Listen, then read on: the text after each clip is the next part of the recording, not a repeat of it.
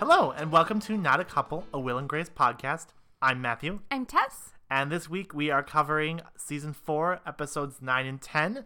Movable Feast is our Thanksgiving episode this week. Yay, we're only a few weeks behind real Thanksgiving. Yay!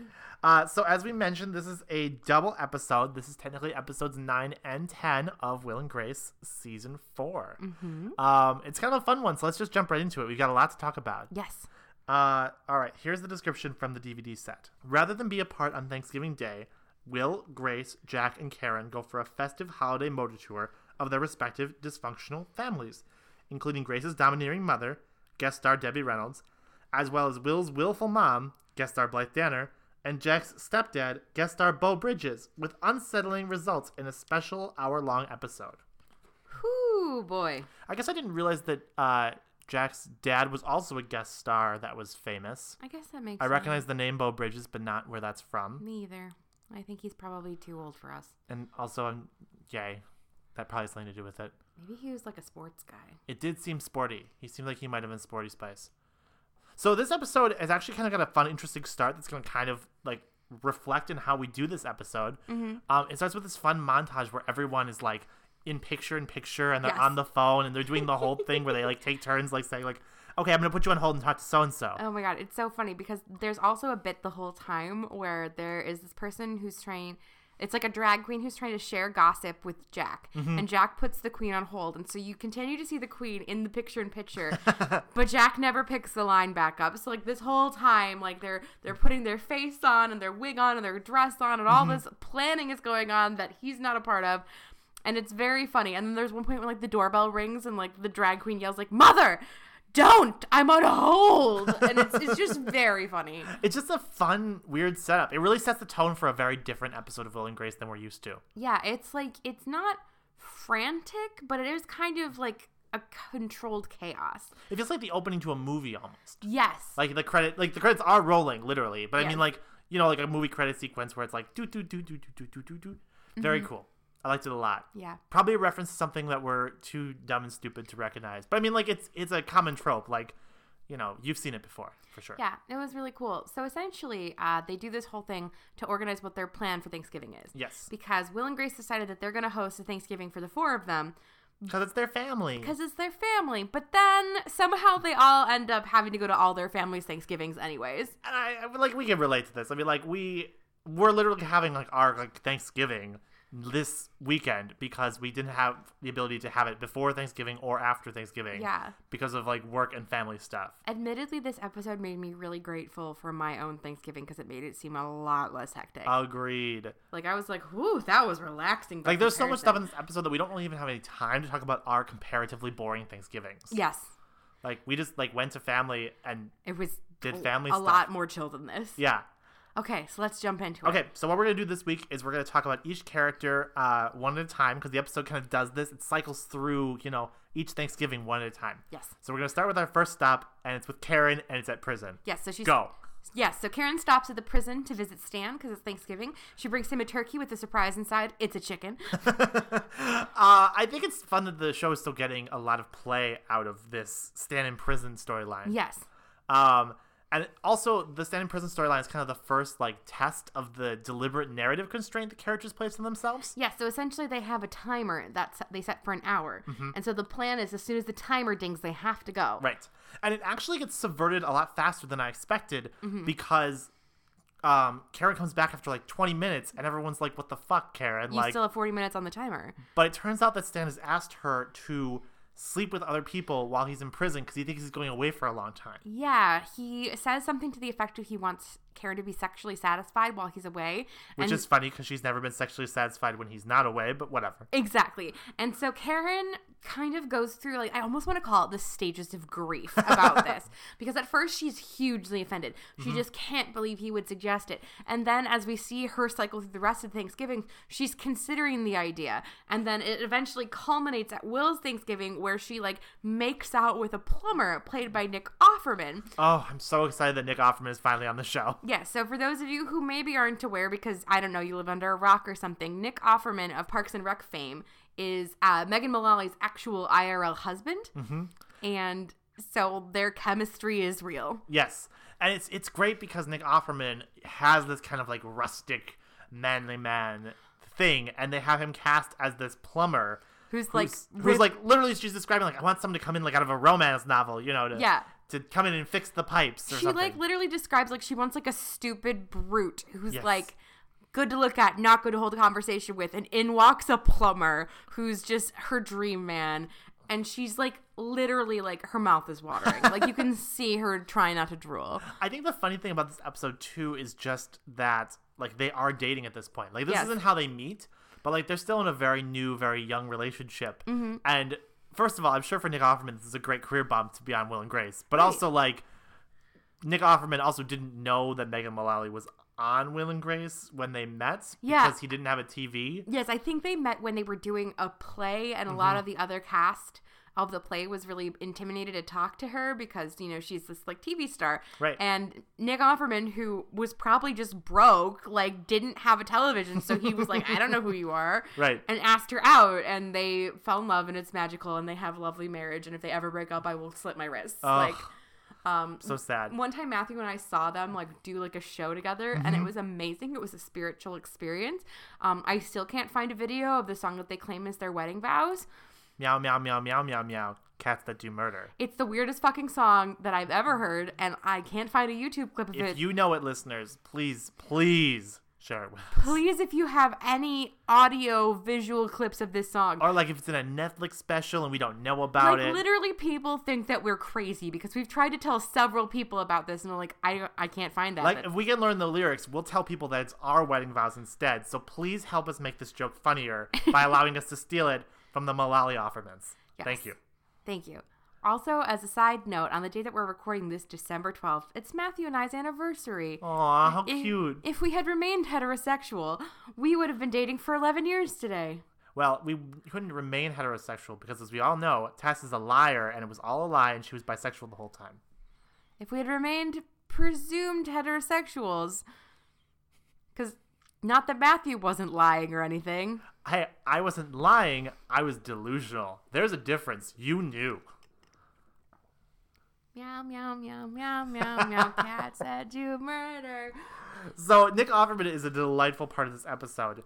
But he's really just kind of like the punchline, I mean, the real meat of it is just this fun back and forth that Karen has where she's like wrestling with like being the like depraved sexual creature that she always pretends to be. Because I think that's one of the funniest things about Karen's character is that for all of her like bluster about like wanting, I want to tap that ass, like, oh, those boobs are great, I'm gonna slap you, pinch you, you know what I mean? Right. Like, she never actually acts on any of it. Yeah, she states it pretty clearly in the car. She's a one-woman man, right? Try that again. She's a one-man woman. Right. And, like, she's very monogamous and pretty happy and satisfied in her marriage. And also, like, legitimately kind of, like, weirdly turned on by how gross Stan is. Yes, like, she seems to genuinely just delight in his grotesqueness. Yes, and I mean, like, go for it, lady. Like, hey, I mean, the Carnivalesque was a hit in the 1700s, right? Right, exactly. I mean, it's adorable. It hits Karen at all the right beats. She kind of is just like, she's herself in a very not herself way this week. I think that's why her plotline is so interesting. It's also threaded through the best. Yes. All three of the other characters we see kind of have their drama self-contained within.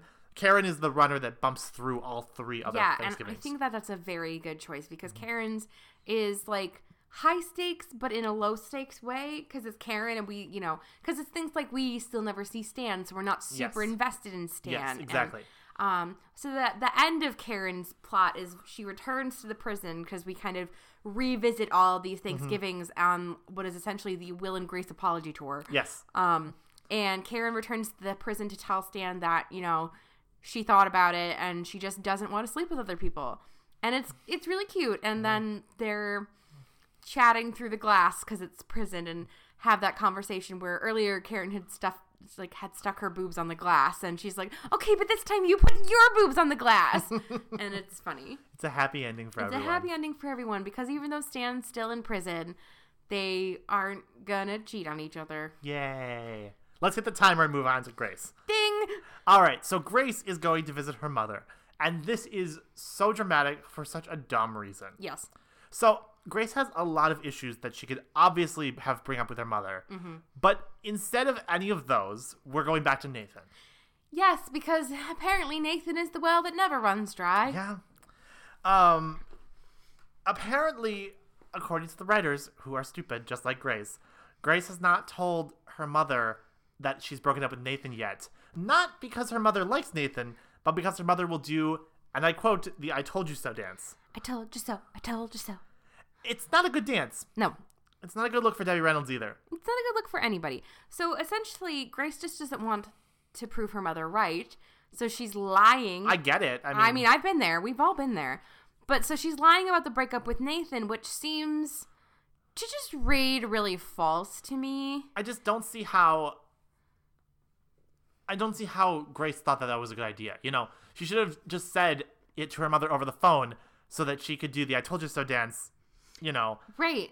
At least she wasn't looking at her then, you know. Yeah, like that seems like a, hey, Mommy and Nathan broke up, click kind of conversation. Right. I told you so. I told you Especially so. because she doesn't want to deal with that. So essentially, Thanksgiving, like, just... First of all, it starts with Grace, like, lecturing everyone, being like, don't mention Nathan, don't mention Nathan. Mm-hmm. And then Grace's mom is depressed because she got passed over for a part in, like, the Schenectady Players production of... Queen Lear.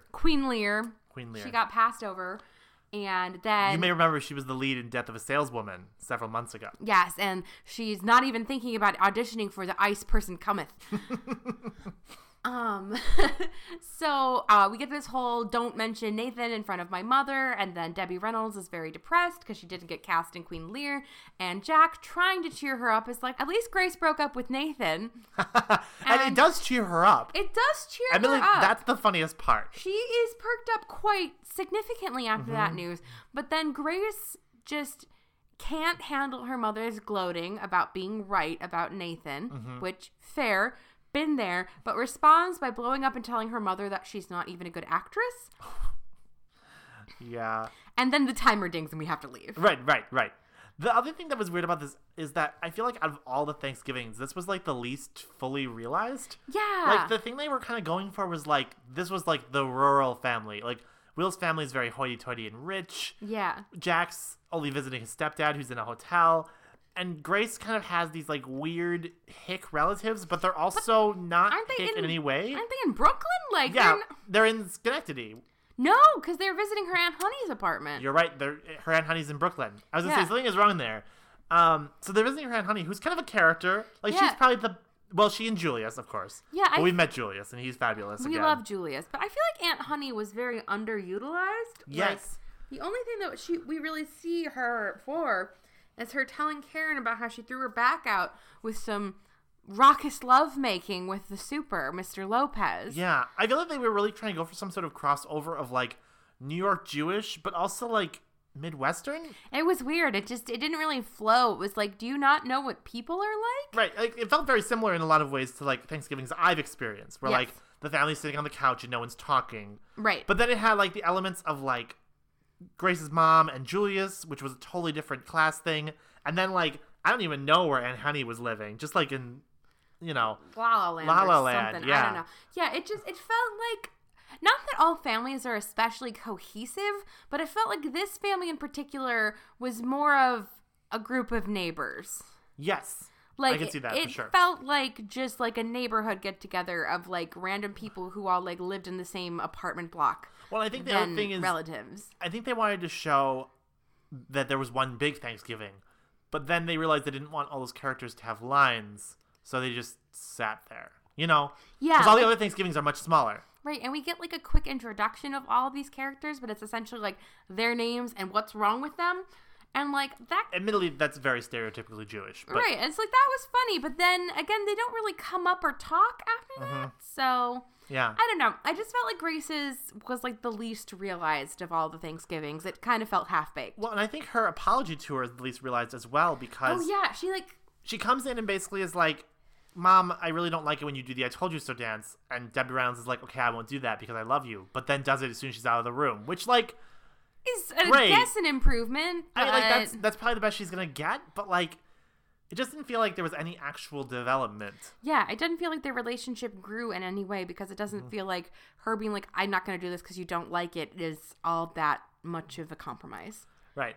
Like, I'm just not going to do this in front of you, but I'm still going to do it. Yeah, that, I don't know. It didn't feel good. And, like, Grace's apology itself seemed to be more, like, based upon, like, I was really angry with you, and I said this, but I shouldn't have said it, but, like, then, like, she, like, couches it and, like, let's come back to that later. Like, Right, because, like, Debbie Reynolds is like, well, now you're going to say I can't even sing.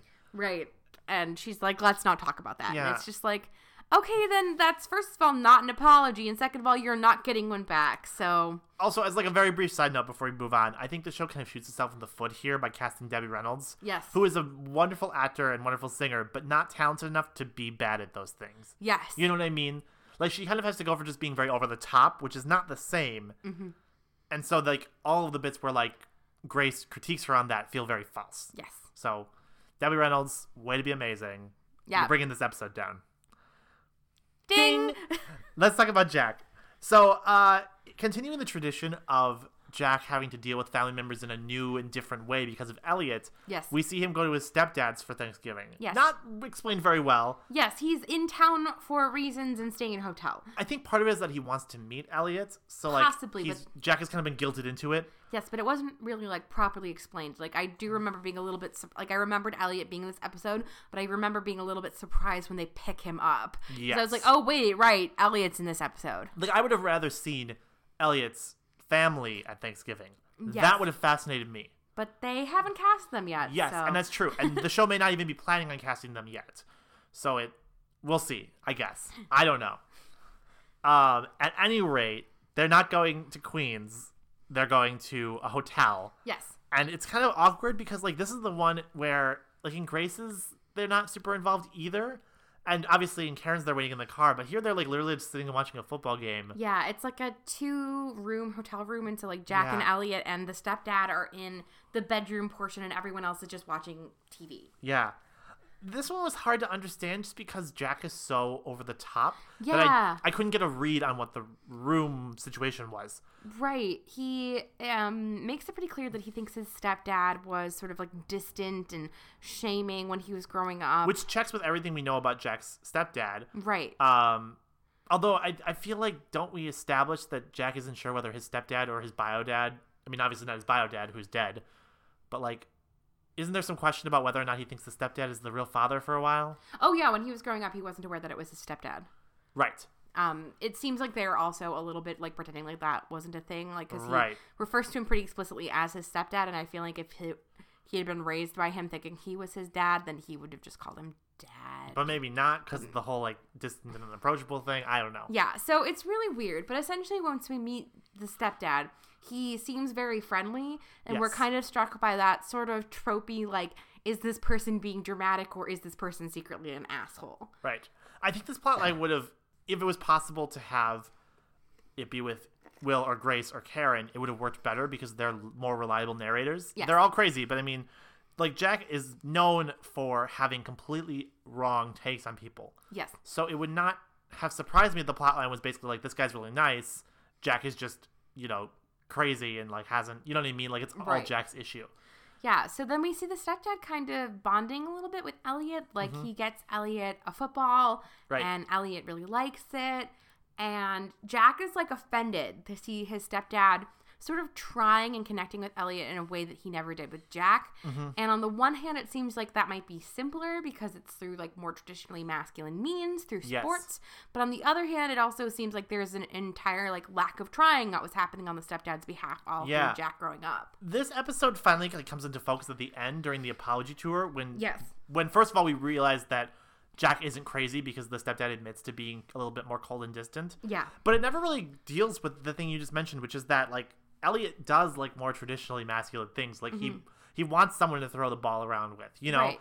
Like, yes, his stepdad is trying harder. We can see that because he's warm from the beginning before he knows any of that. But also, like, Elliot is really responsive to that. Right. Not that Elliot isn't responsive to Jack, although as we see later in the series when they recontextualize his character, obviously it doesn't stick. Right. So I think it's kind of ambiguous, and I don't think it's ambiguous in a way the creators want it to be ambiguous. Yeah. One of the things that I found kind of difficult to swallow with this is that I feel like probably since this episode, the distant father reconnects with his gay son thing has kind of become a trope. Yes. And it's always handled in this very similar way where they're like, oh, well, I'm a dirty man who liked manly things, and you, when you were 5, said that you were pregnant with George Michael's baby, la la la. Like, it's just like it's this casting of homosexuality in such a way that it's completely unintelligible to these straight men. And then they like realize the error of their ways, but not until their son is well into their 30s. Right. And we're just all supposed to be cool with that. I definitely understand and agree with your critique of it on TV, but I think that this is maybe more truth in television than you feel. At least that's my experience and the experience that I've encountered with other people. I mean, even like guys I know who are straight, who are slightly less stereotypically masculine, don't necessarily have a great relationship with their fathers as a result of that. I think that's just a big cultural thing that is like finally starting to change in an appreciable way, really with like Gen X parents more than anything else. Right. I think that's just, it's toxic masculinity ruining the party again, you know? Like there's such a locked in version of what it means to be masculine that a lot of fathers of that generation and the generation after take up. Yeah. That I think it's good to say like this is a tired trope, like let's work against it. But I think we're only feeling that way because it's finally stopping to be true. Yeah. On a regular basis in the environments that we interact with. Right. And I mean, it could just entirely be that I've just seen a lot of media repetition of the same sort of beats. And it's just like, okay, is there not a more interesting way to write this story? Like, isn't there a little bit more nuance and like uniqueness that we can give to each of these stories? Because I feel like they all shouldn't be canon. It's like, oh, you didn't like football, so I didn't get along with you as a child. Well, and frankly, there's an argument for deliberately choosing to not depict a relationship the same way it's always been because it's truth in television. You know what I mean? There's a benefit to media portraying a relationship that's more nuanced in an attempt to push that way. Oh, absolutely. I think that media has a really big responsibility to portray a lot more of like a forward-thinking and progressive message, especially on a TV show like Will and Grace that's really pushing the envelope in the 2000s and also now in the revival. Yeah. So I think that's one of the things that I do like about the revival is that we sort of see like Jack being the reverse of that trope when we see Elliot try to send his son to conversion camp and Jack is like, I'm here to save the day, essentially. Like, he's not only pushing against that and telling his grandson that this is not an acceptable way for his dad to be behaving, but he also confronts Elliot about it. You know what? I think actually that's a really interesting thing to say because I think this episode could have been a lot stronger if perhaps we hadn't been so fixated on like Jack's issues. I know, hard to believe. But if Jack's stepfather was like saying something more like, look, like I know I was being like cold and critical to you, but like I'm trying to help this kid out and this is what this kid needs, and I think you need to be more open about opening yourself up to that. You know what I mean? Yeah, no. Like if we'd actually had a very similar plot line to that, I would have been way more interested in it. That's a way more nuanced portrayal there because I think Jack's stepfather is right to push back against that. I mean, it's not necessarily possible because of the way it's been set up. Like he needs to mend that bridge with Jack first. And it's also not clear that Elliot's really not getting that from Jack. Yeah. But I think that's an interesting idea that they could have played with. That would have been more interesting. Yeah. So, for what that's worth. Shall we move on? Ding! All right. So our last stop is at Will's family. The most waspy Thanksgiving that there has ever been. Lord Almighty, this drove me to drink. I think it's so great because I think it's the least.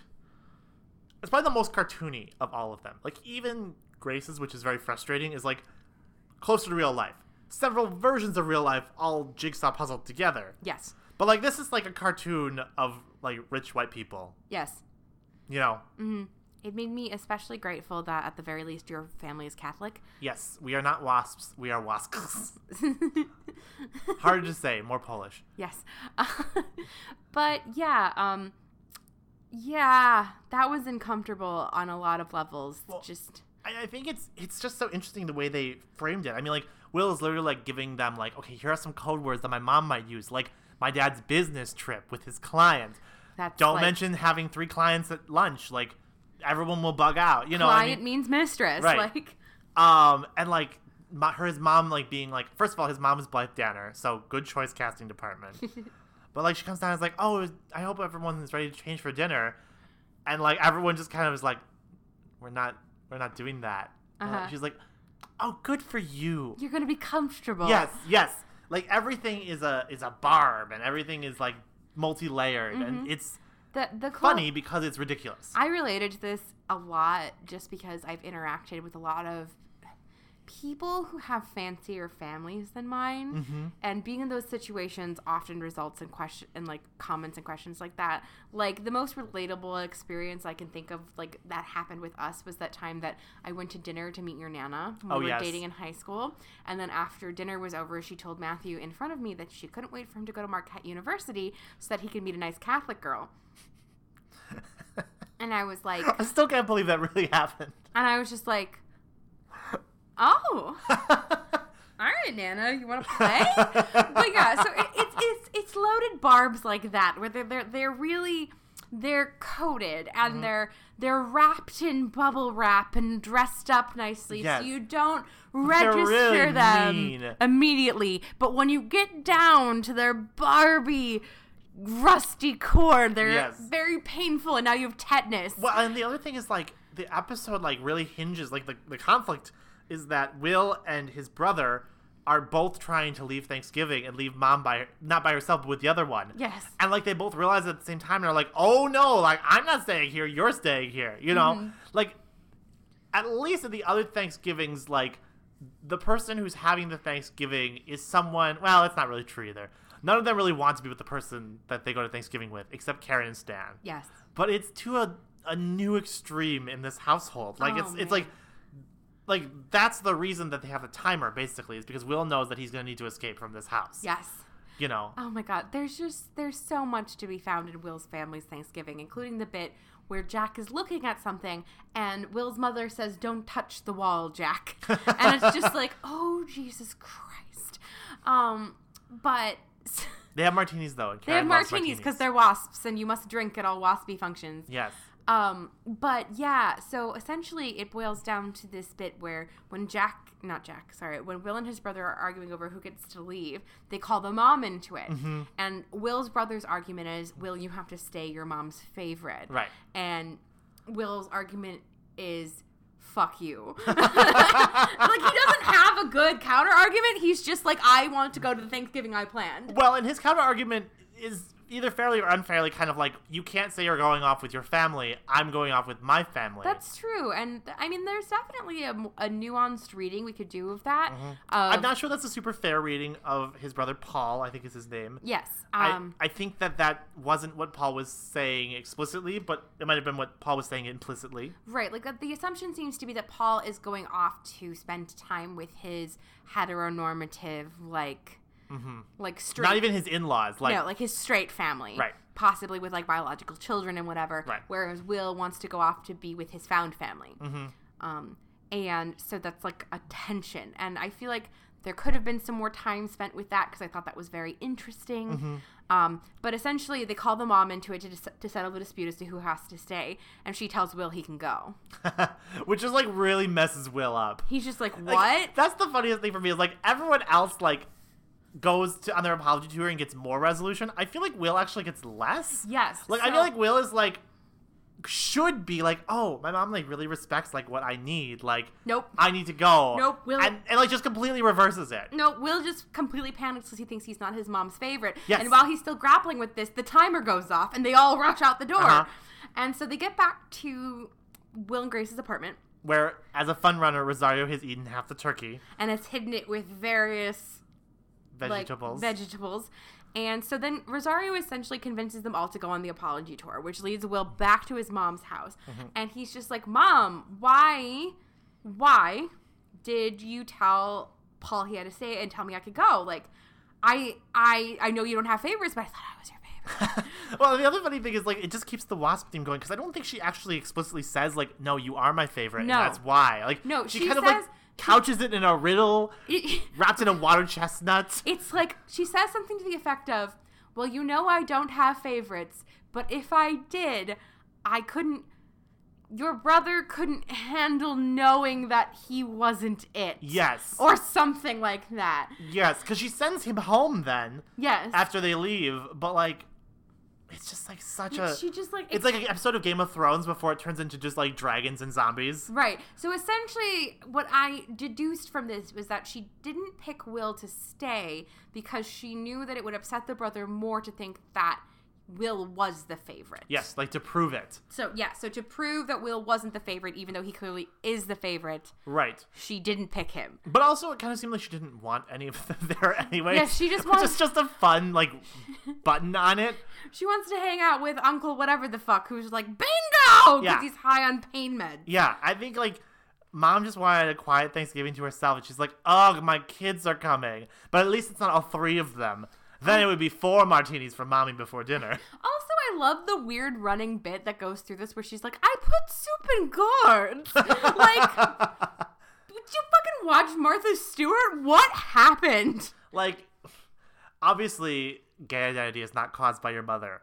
But if it was. Ooh. If it was.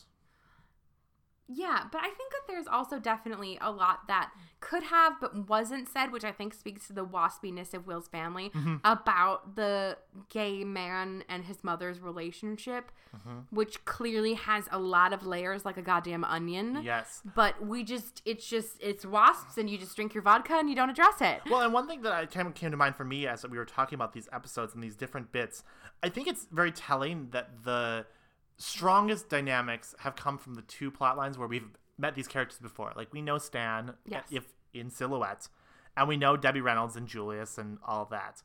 But we don't really know Jack's stepfather, and we don't really know Will's mom or brother that much.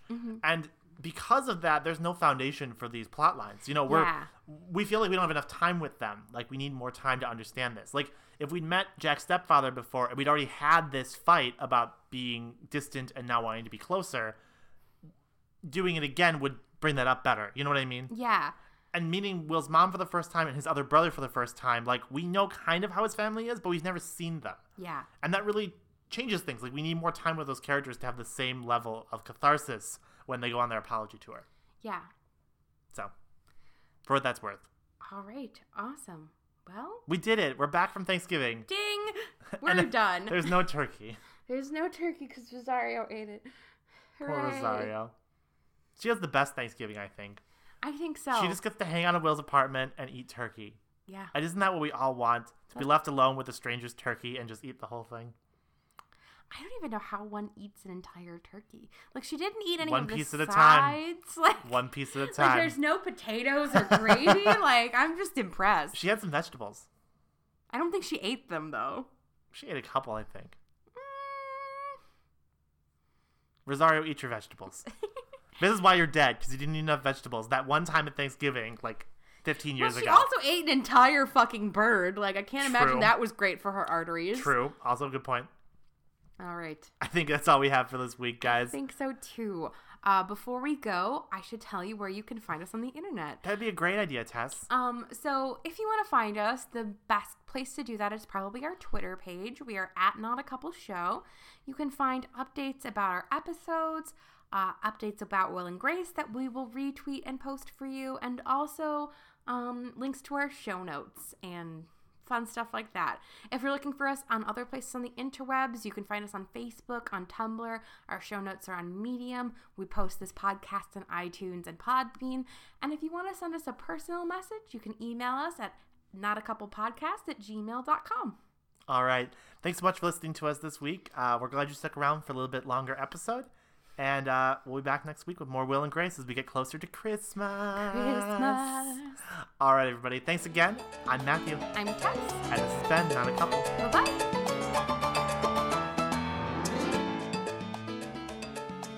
This week's episode of Not a Couple was recorded in front of a live studio audience of 1 cat. Meow. Eliza, get away from that turkey. Meow. This week's episode was brought to you by Rosario's Thanksgiving Babysitting Service. If you've got to run to 3 to 4 Thanksgivings and you need someone to watch your bird, pick Rosario. She'll watch it. And then eat your turkey.